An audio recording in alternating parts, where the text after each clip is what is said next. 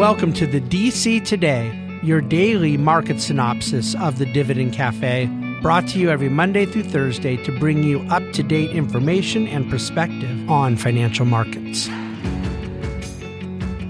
Hello and welcome to the Thursday edition of DC Today, back in the New York City studio office.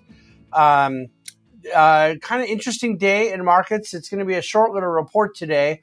You'll have a Dividend Cafe tomorrow, as always, Friday. And the way I'd sum up kind of markets today is it was a little 2022-ish. You had almost all of the defensive sectors up. The leading sector on the day was utilities, which were up 1.25%. You had technology was the worst performing sector, and it was down over 1.5%.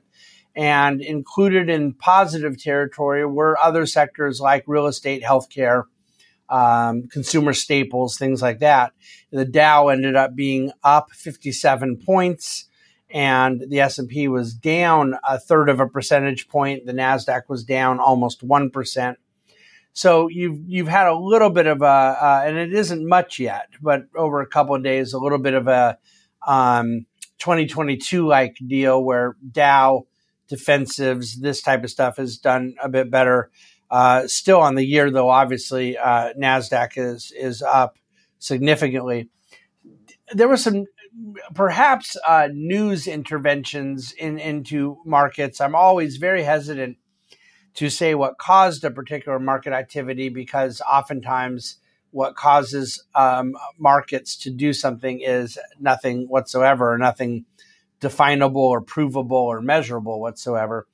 But I do suspect that the reports that have come out, which are not really totally clear or specific or verified, nevertheless, I put a link to the kind of major report from Bloomberg in DC today about the Chinese government potentially banning or further restricting government employees from having iPhones. And so there's not just the impact it could have to Apple, but it just does seem to be a form of escalation in this economic tension between the U.S. and China. And again, it's not even really clear to me exactly what may or may not be true in the whole news story there. The U.S. dollar, this speaking of something that is true, was up again and is on pace, if it doesn't give this back tomorrow, to end up with the 8th consecutive week of dollar appreciation versus a basket of other currencies. And that would be the longest streak of positive performance for the dollar if it does indeed close up 8 weeks in a row since 2005. Not exactly what a lot of people were predicting earlier in the year. Oil was still right there around the $87 a barrel level today, not a huge move.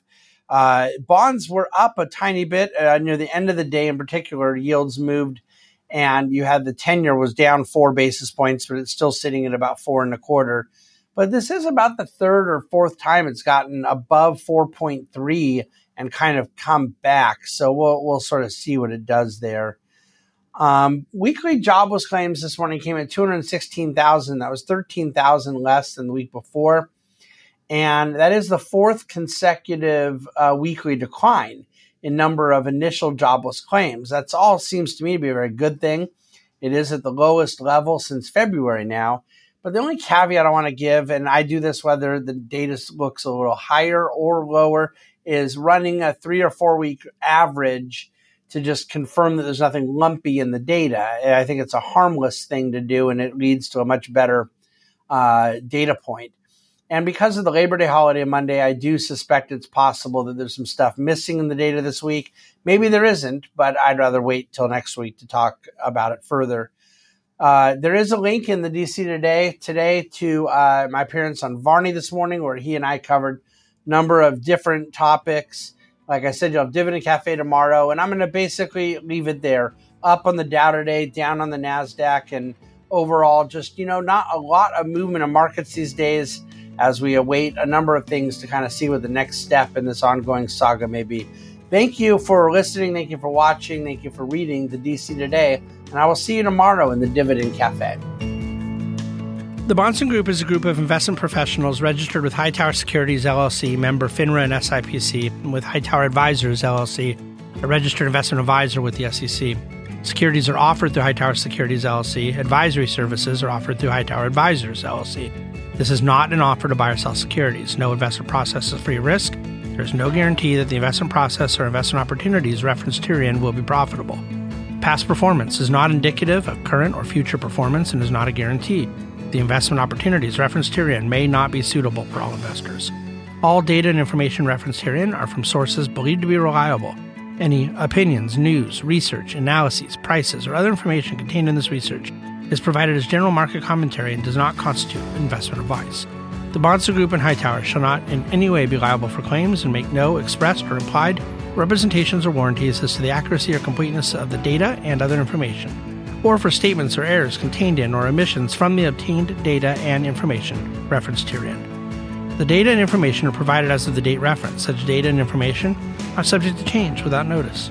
This document was created for informational purposes only. The opinions expressed are solely those of the Bahnsen Group and do not represent those of Hightower Advisors, LLC, or any of its affiliates. Hightower Advisors do not provide tax or legal advice. This material was not intended or written to be used or presented to any entity as tax advice or tax information.